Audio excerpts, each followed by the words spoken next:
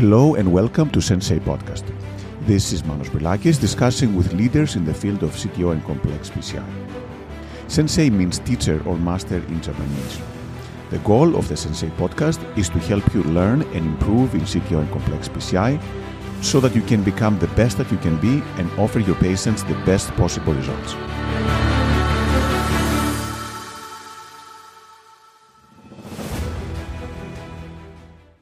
Hello and welcome to this next episode of the Sensei Podcast. It is my great pleasure to introduce Dr. Imre Ungi from the University of Szeged in Szeged, Hungary, one of the best teachers of CTO-PCI in Europe and around the world. Imre, good morning and good afternoon, and it's a pleasure talking to you today. Good morning, Manos, and thanks you again for this kind of invitation, which is really honorable for me. The honor is all ours. And again, you've done a phenomenal work in teaching several people from Europe. I know many people from Greece have learned coming to your cath lab and many other countries in the world. But can you tell us a little bit, how did this all start for you? How did you get interested in CTO and complex PCI? How did you transform your cath lab to become one of the centers in Europe doing that? How did it all start for you? Oh, it's a little long story. You know, the status of interventional cardiology in Hungary had been rather different from that of in the United States or in Japan or in West Europe. So in the last century, in the end of the last century, we were a diagnostic lab. Simply, we were completely subordinated to the surgeons, and we did mostly diagnostic studies. In the beginning of this millennium, when the number of procedures, the number of cath labs at all, and of course the primary PCI started in our country. That time, I worked quite a lot at outpatient departments as well for follow-up of post-PCI patients. At the beginning, I was very enthusiastic because I could see the improvement of the symptoms, but later I realized that several of our post-PCI patients still have symptoms. I started to look for the cause, the background of it, and actually I realized that many of them had incomplete revascularization, and a significant part of these patients had still CTO. At that time, CTO was considered not as indication, because there was a belief that the collaterals, the nature already solved this problem, so it cannot be ischemic. But I could see that a lot of complaints, a lot of symptoms. So I realized that we have to do something with these patients. And in 2006, I attended a CTO session, a live case CTO session at PCR in Paris. And in this session, I saw the first CTO live cases in my life done by Osamu Kato, and the other case was by Hideo Tamai. Unfortunately, he passed away a few years later. So I was so much impressed that I realized that for a high-volume cath lab, this CTO program could be feasible and must be started. So that was the motivation for me.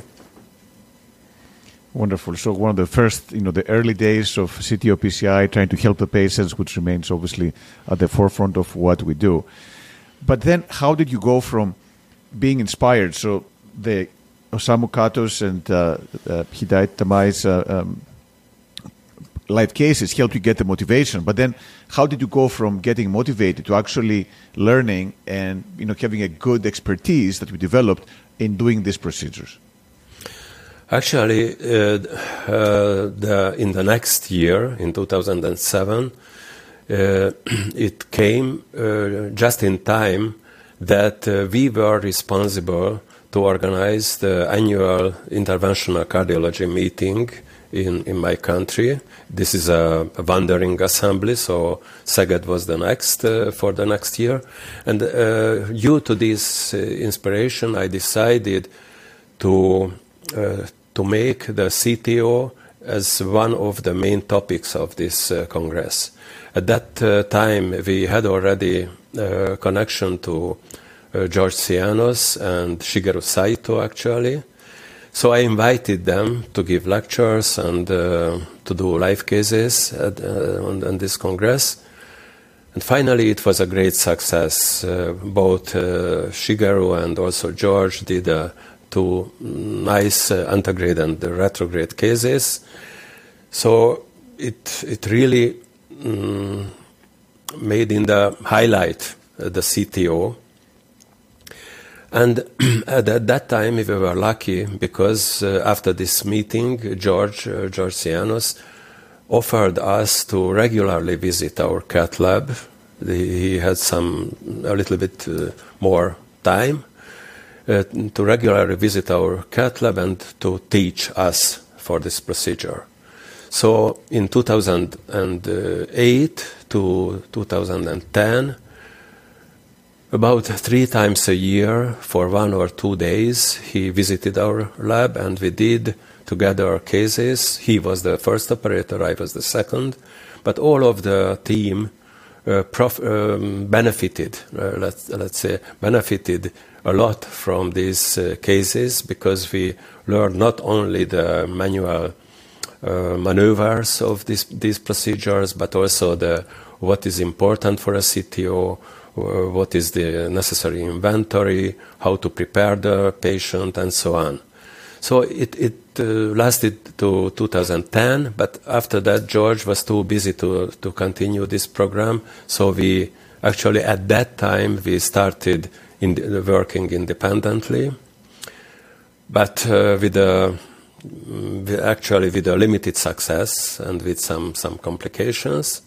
So in 2013, I decided to change our ideas in the other city operators in this region. So I started to organize a biannual live case CTO meeting called Sector, from the name of my city, Szeged CTO Revascularization. The name was Sector. And this was a forum to confer our experience and deficiencies with Romanian, with Serbian, Bulgarian, Greek, Austrian, Polish city operators. And we invited really first-line experts for lectures and for live cases, like Freddy Galas. It's a time order, it's not a rank list. But first was George, Freddy Galassi, Gerard Werner, Masahi Sayamane, you, Dimitri Karmpaliotis, Julian Strange, and so on. So it was an extreme jump up in our learning phase, because we could learn directly from the most experienced people. We are really grateful to you and the others since then. So that was the story of the start. Actually, I'm grateful, and I must admit that, having been to your courses, that I was very impressed with the high level. Not only, the cases were very challenging, of course, but also I think there was great interaction. It was, very practical, and there was a lot of learning going on, both on the operator side, but also on the audience side. And I think the size, not being like 1,000 participant meeting, helped as well. It's much easier to interact when you have a more compact group that you can actually ask questions and interact live as things go on. Yeah, I completely agree with you in this matter. So Imre, again, you clearly created something from, we had the vision, and early on went into this area and developed a high level of local expertise. And I know many people have been visiting you and have visited you in the past. But now that you've done so many cases and you're obviously very senior and capable, How do you prepare? Do you how much time do you spend? Is preparation now easier? How does the flow of the cases goes now after all these years of practice and experience that you have in CTO PCI? Oh, thank you. It's quite a special process for me compared to the normal activity in interventional cardiology, which is quite regular and not so much differences between operators and between sites. I always start to check the angiogram, not the patient, but the angiogram first, together with the referring physician, or if the patient come from the field, maybe with some phone consultation with the referring physician. So first I try to assess the angiographic feasibility for me, and of course the risk level which can be assessed by the angio. If I deem this patient as feasible for my practice, I try to collect some clinical data, of course, because also these are important.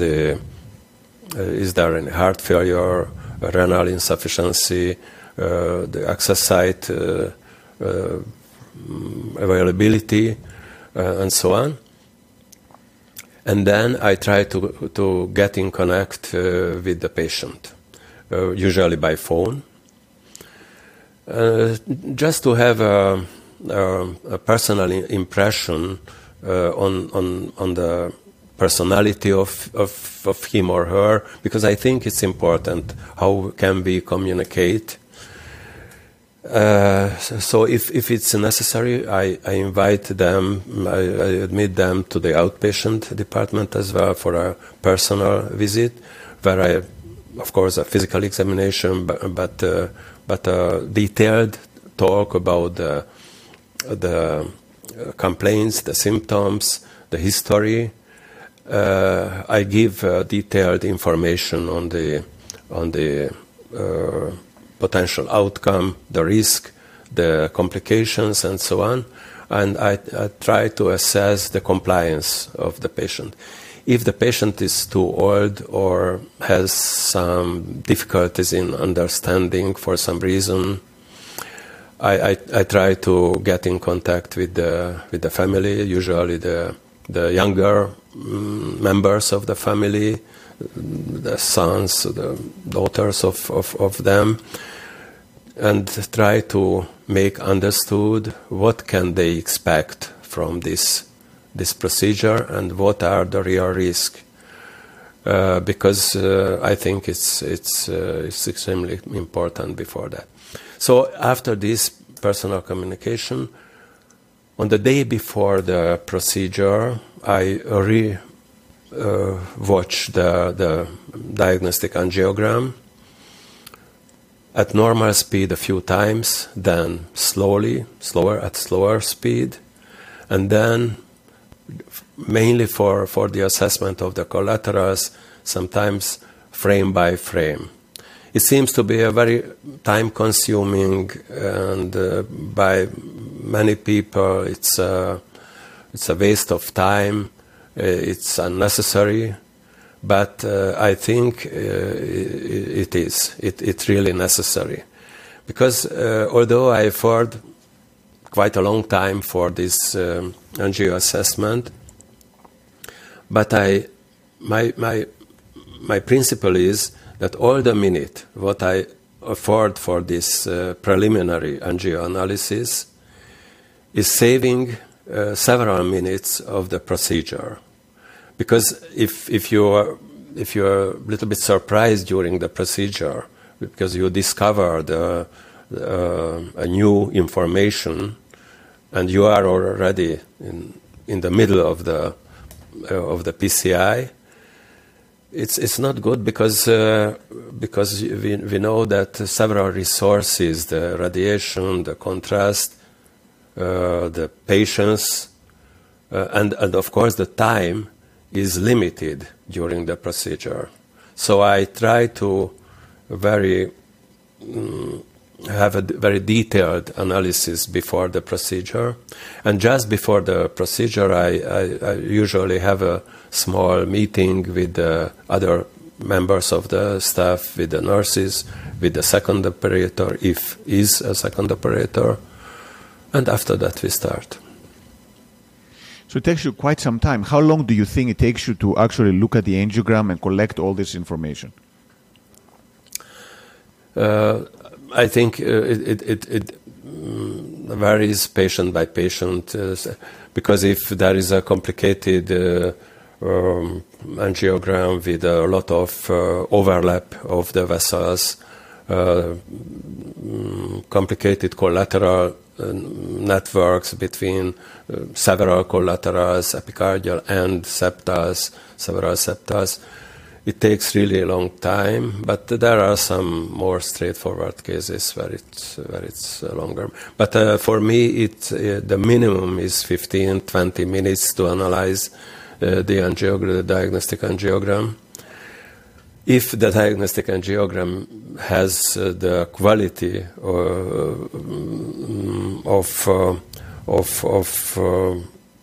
to assess the feasibility of the PCI. Unfortunately, sometimes we have poor quality angiograms. So in this case, it's a big drawback, because we have to start the procedure with a diagnostic study to make a plan, again, replan it, and continue our work. Thank you. And again, there's never enough to be said about the importance, from what you mentioned, the careful planning, taking the time to actually understand the angiogram. Even though it's cumbersome and takes time before, I think, as you said, it probably saves a lot of time during the case and prevents a lot of surprises. Yeah. How do you feel about the case? Do you get nervous about complex cases after all the cases you've done? How do you feel at this stage, now that you're very experienced in CTO PCI? Actually, I am anxious. It changed, of course, with the time elapsed, because I do this CTO activity for more than 10 years. But still, there is some stress. In the beginning, I had maybe much more stress than the average, than it should be. It went down, of course, and now I have some nervousness only before a really complicated or high risk procedure. There is another aspect of this subjective question. If I have a patient whose character is really appealing, and he really want to be healed, he works hard with his or her lifestyle for the healing, I'm a little bit more stressed, because I like too much to help them, and I would like to avoid anyway the complication. I know that every patients are the same. We must consider this, but you know that the subjective relationship assessment cannot be completely excluded from this connection with the patients. But I think that at some level the stress is necessary for your work. But for my luck, I could reduce it to a normal level. Absolutely. And I think you're right as well that, if you're completely relaxed, then you may not be quite as up and active and careful and meticulous and moving fast and carefully when you do the case. So as you say, a little bit of stress is always useful. What cases, do you have some cases that stuck with you that you've done and that left a memory for you? Are there some memorable cases, or the cases kind of blend into the spectrum of cases? Actually, I have have memorable cases. I think that all of the CT operator like you and some other people have several memorable cases. Of course, memorable can be because it was a nice success or it was a horrific complication. Yes, I would mention as let's say a best case. I would mention a patient with several negative factors for the expectable success. It was a post-bypass patient of right coronary occlusion, post-bypass with occluded graft, but we didn't know where were the grafts exactly. Then extremely calcified occluded vessels. And there was a failed attempt before that. So we started an antegrade attempt, but due to the calcification we stuck. I continued with knuckle wire, but the knuckle wire took a very strange course, so I was worried about perforation. So I turned to retrograde. It was not so problematic to cross the septal, but at the distal cap, which was just in the crux, it was a completely flush occlusion at the distal cap. We were a little bit surprised because the wire went to the PL branch or somewhere where there was no vessel, seemingly. I didn't understand, but later I understood that this must be the occluded graft, which was just attached to the crux. And it was completely impossible to puncture the distal cap. So the only solution was we were just new with the Sasuke dual lumen catheter, but we could cross this collateral with the Sasuke, and with the support of the Sasuke, the first wire was in the PL branch, we could orientate the Confianza, the puncturing wire, to the cap of the collateral of the occlusion. Then again there was a strange course for the retrograde wire, but we changed to retrograde and antegrade knuckle wiring. We got in kissing position, and finally with the guideliner we could do externalization. But in the meantime we lost the posterolateral branch because of a dissection at the distal cap. So we re-put the Sasuke in antegrade position and regained the posterolateral, and then finally with the bifurcation stenting and with some other stents it was a nice result. I like this case because actually we won some prize of also with this case at the EuroPCR, not at EuroPCR, but at the EuroCTO club meeting. And I think that it demonstrated really well the power of the hybrid approach, because we had several partial failures and finally a good success due to switching in between the different approaches. It was I have unfortunately a very depressing case as well. If you think I would shortly summarize it as well. Sure, yeah, up to you. Completely up to you. I know these are emotionally rich cases, I guess. So. Yes, because the first case was a big joy and satisfaction for us. But this lady, who was done several years ago, had again a calcified right coronary occlusion, and a few months before, she had a stenting of the LAD, the proximal LAD, in another hospital. We had no documentation about this procedure, but we could see that there is a stent in the proximal LAD. So the antegrade attempt was failure again, so we switched to retrograde through septals, through these stents, this long stented segment. And when we were about at completing the reverse cart, suddenly a cardiovascular collapse occurred. We could see some pieces of thrombus in the LED, but still there was flow in the LED. So first I didn't understand what happened. We removed everything fast, the retrograde stuff removed, then did thrombus aspiration, but there was a cardiogenic shock, so we inserted a balloon pump. We had no ECMO or some other device at that time.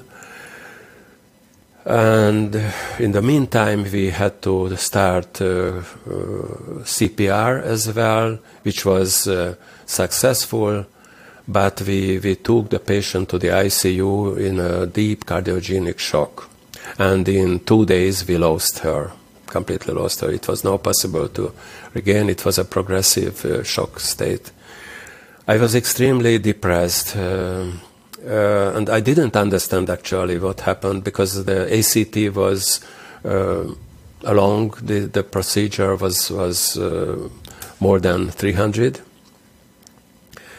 And later I got the report about the previous stenting procedure, which had the information that the proximal LED stent was 2.5 millimeter, deployed at rather low pressure. So my feeling was, and I discussed this case with Gerald Werner as well, and also the opinion of Gerald was that with these small diameter stents, the microcatheter obstructed the LED, the stented segment of the LED, and it was a long-standing low flow in the LED with some thrombus, although not occlusive thrombus. So this, and the patient, of course, depended on this viable LED area, so that was the cause. Retrospectively, we could explain the source of this, but anyway, we lost the patient, and maybe I would have done an IVUS, because I could see that it's not a high diameter, but I thought it a little bit bigger, so I didn't anticipate this terrible complication. So it was a very depressing case, and it will depress me forever, I think. But what actually impresses me is that you were very meticulous, and you took the case again, looked at it again and again, talked to many people to explain what it is, which I'm sure you apply to your next cases. So complications happen to everyone. We all have had cases of donor vessel injury or thrombosis, and obviously this can be devastated. I actually personally had a case going to ECMO for this very similar situation as the one you described. So it is humbling. At the same time, though, using those cases to learn and improve the practice and the techniques, I think that's the best way to use those cases and not just forget about them, but analyze them and understand what exactly has happened. Now, how about radiation? Do you get worried about radiation? You've done cases for a long time, very complex cases. Do you do anything special for radiation protection? Really important question, I think, for all of us who work in radiation environment. Actually, I'm not worried too much. That is the short answer. Of course, I use all the available measures and the equipments for radiation protection. Our new generation machines are much better with reducing the radiation. I use as much fluorostor as possible, so much less angio than previously. Of course, I have a very good lead apron now, also because of my spine.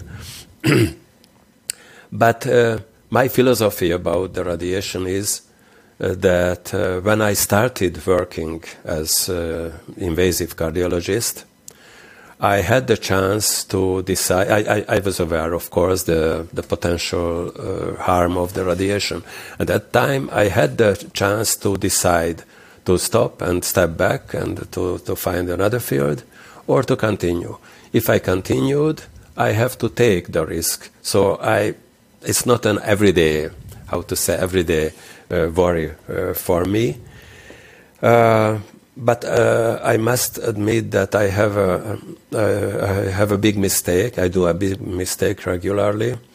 I'm not able to wear the lead glasses.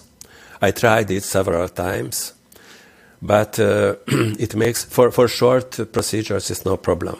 But for a CTO or a complex coronary, I feel so much pain in my nose and on my ear due to the weight of this, that it completely takes my attention to the procedure and from the patient.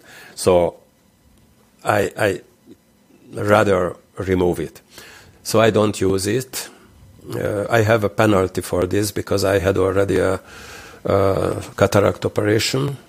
But anyway, I work. Perfect.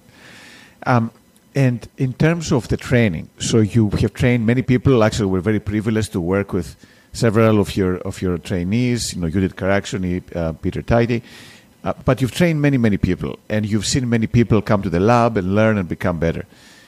How do you choose who you train for these procedures? Can you tell that they're going to be good? Some people are more talented, some are smarter, maybe more technically gifted. How do you decide who to train, and then you get a sense of how good they're going to be down the line? Oh, again, it's an interesting question. I have a special, approach for that. The story, the origin of this story is that when I wanted to start catheterization, it was not so easy. It was very difficult to me to get into the cath lab and to remain there.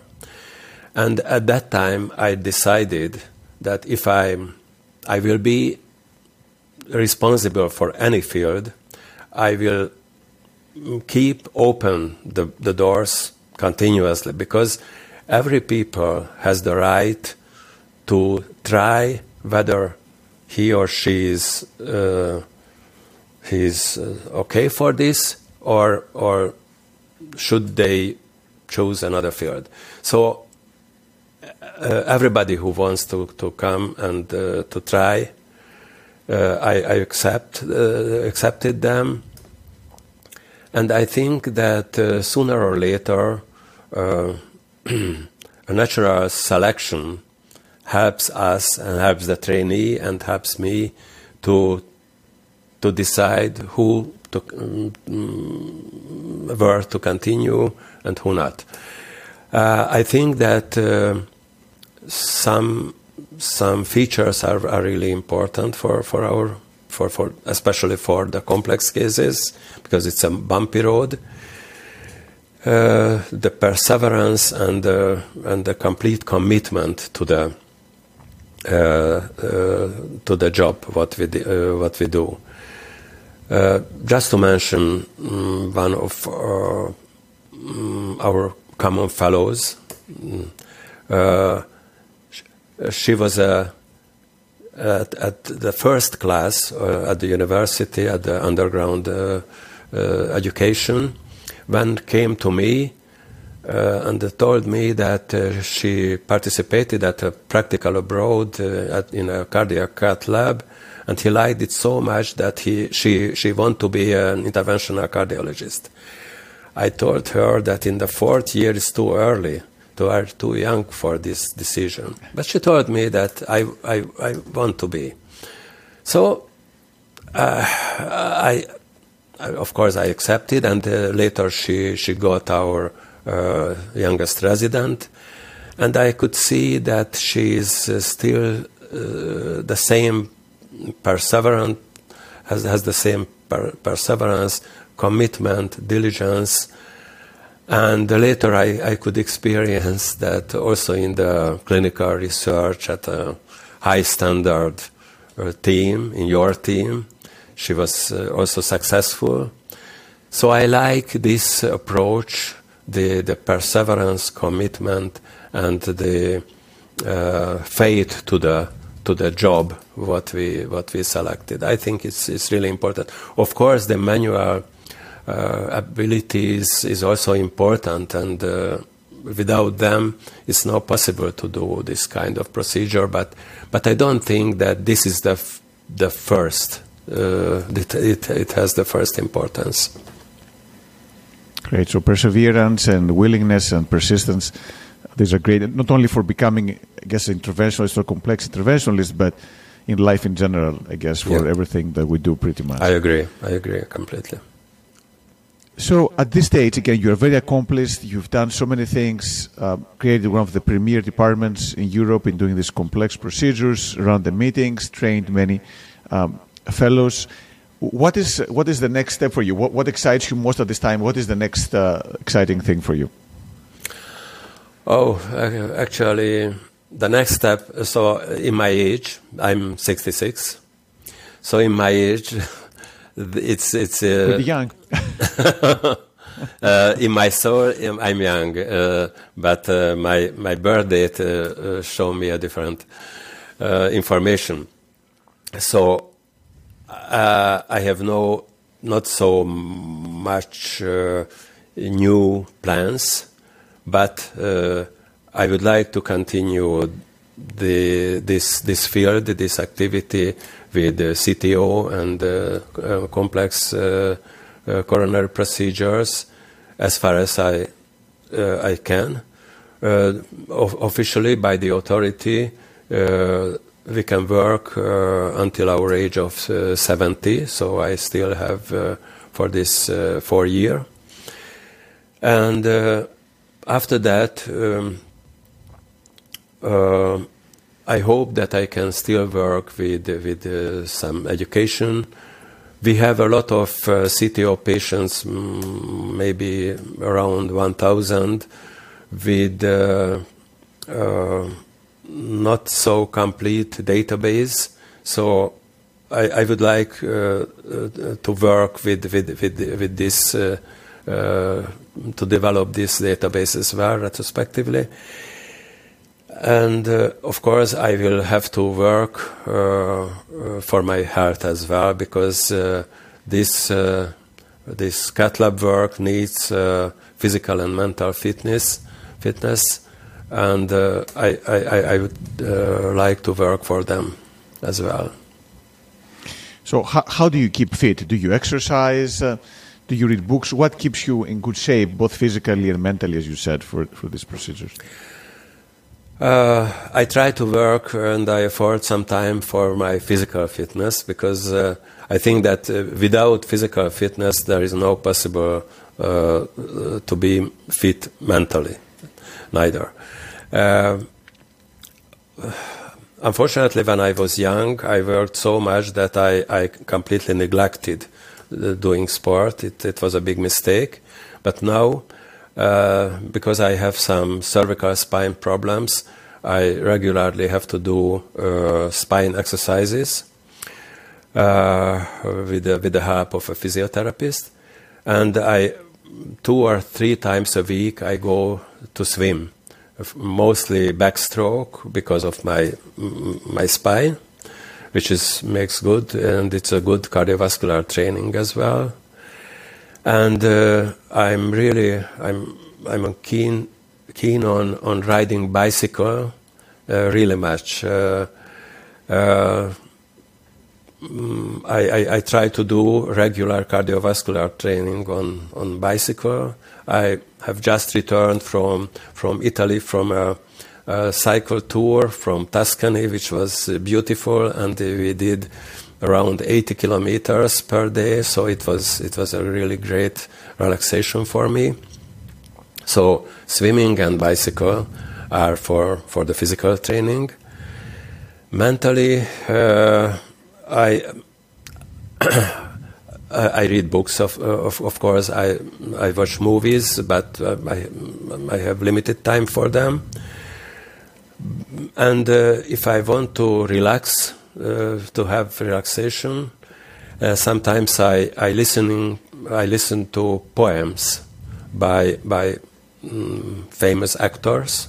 So I lay down, I shut my eyes, and I listen to poems. It makes me good for relaxation.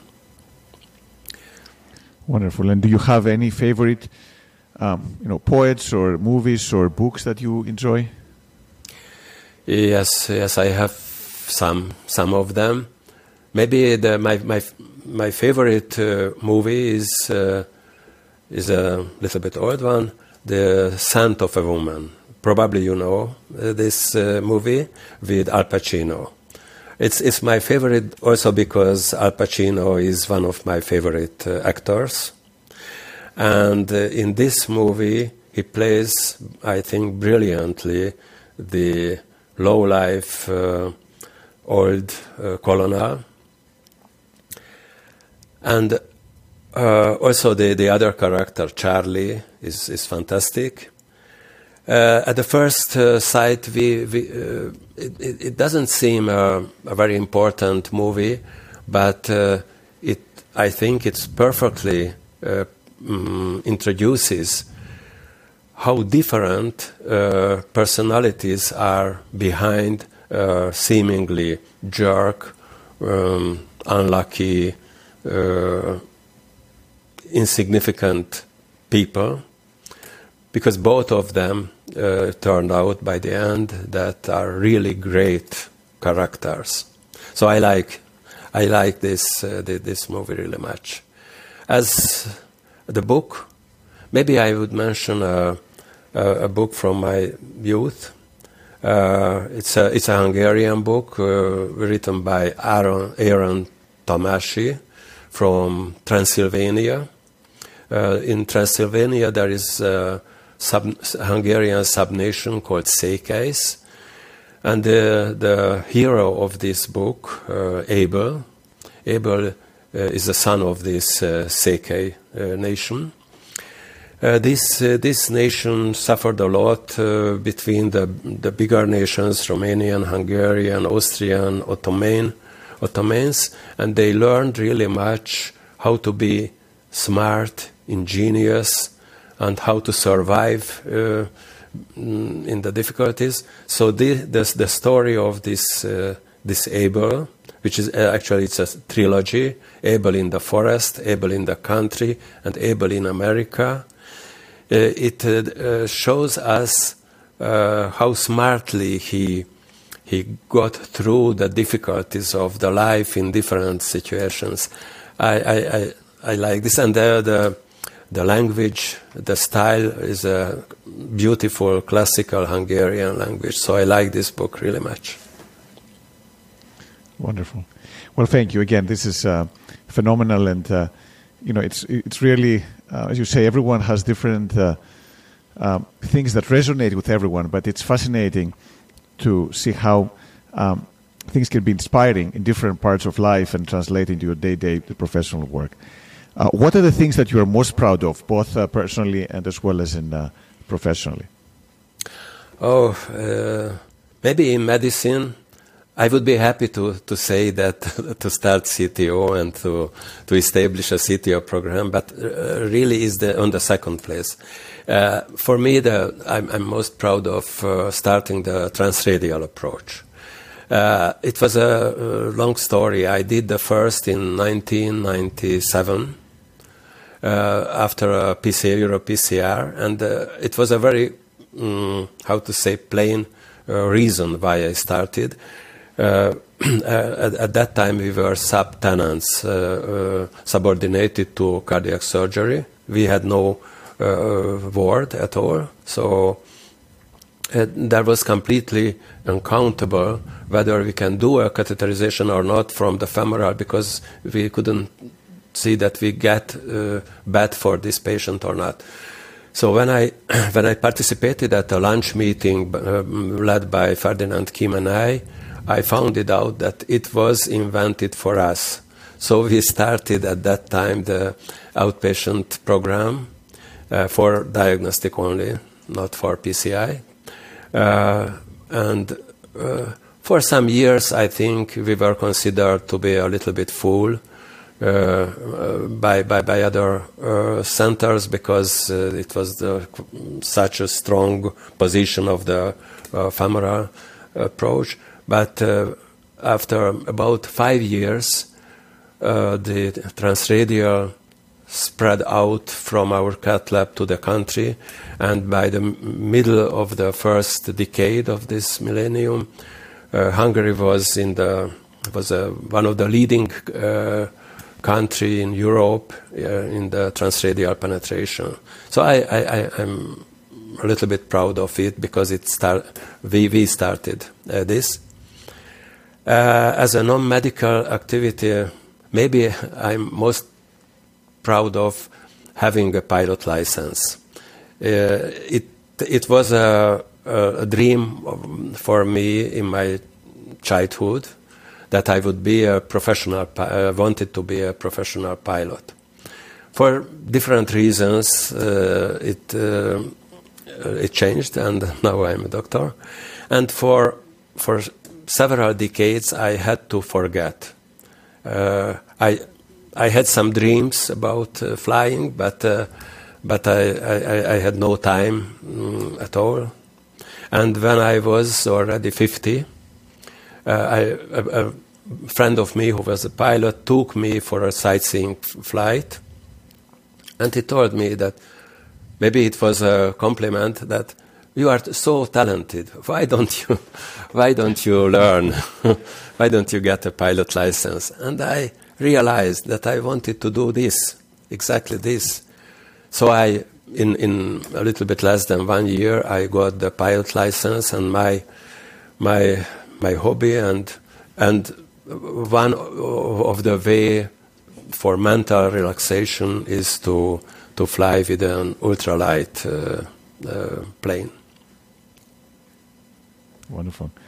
Well, again, many things accomplished, and I can speak, for myself and other people that, everyone really respects. I think many people are teaching people, but few people inspire respect the way that you do. And I think that stems from the integrity and sticking to principles and having this very thorough approach.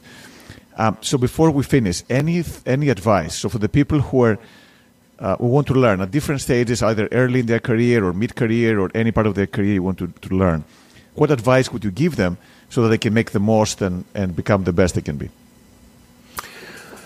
Oh, it's a little bit difficult to express, but I think, again, that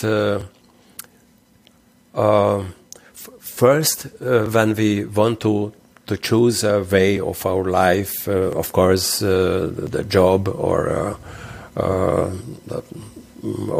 some determining activity, first we have to assess, and we must thoroughly assess whether is it really for us or not.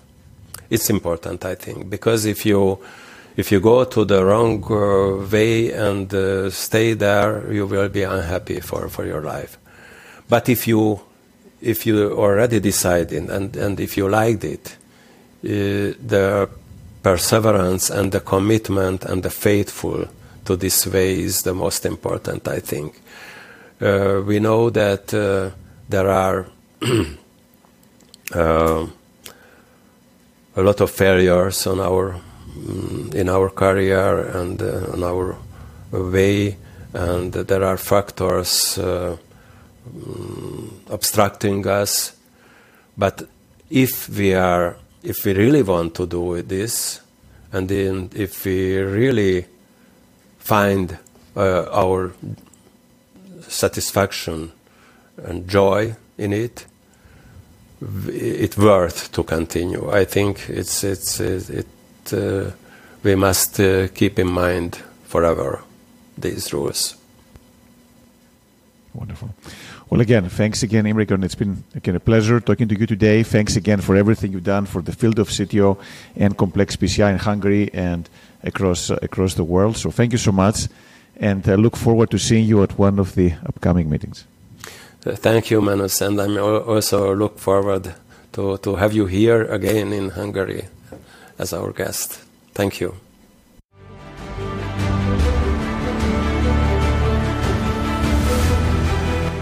Thank you for listening to the Sensei podcast.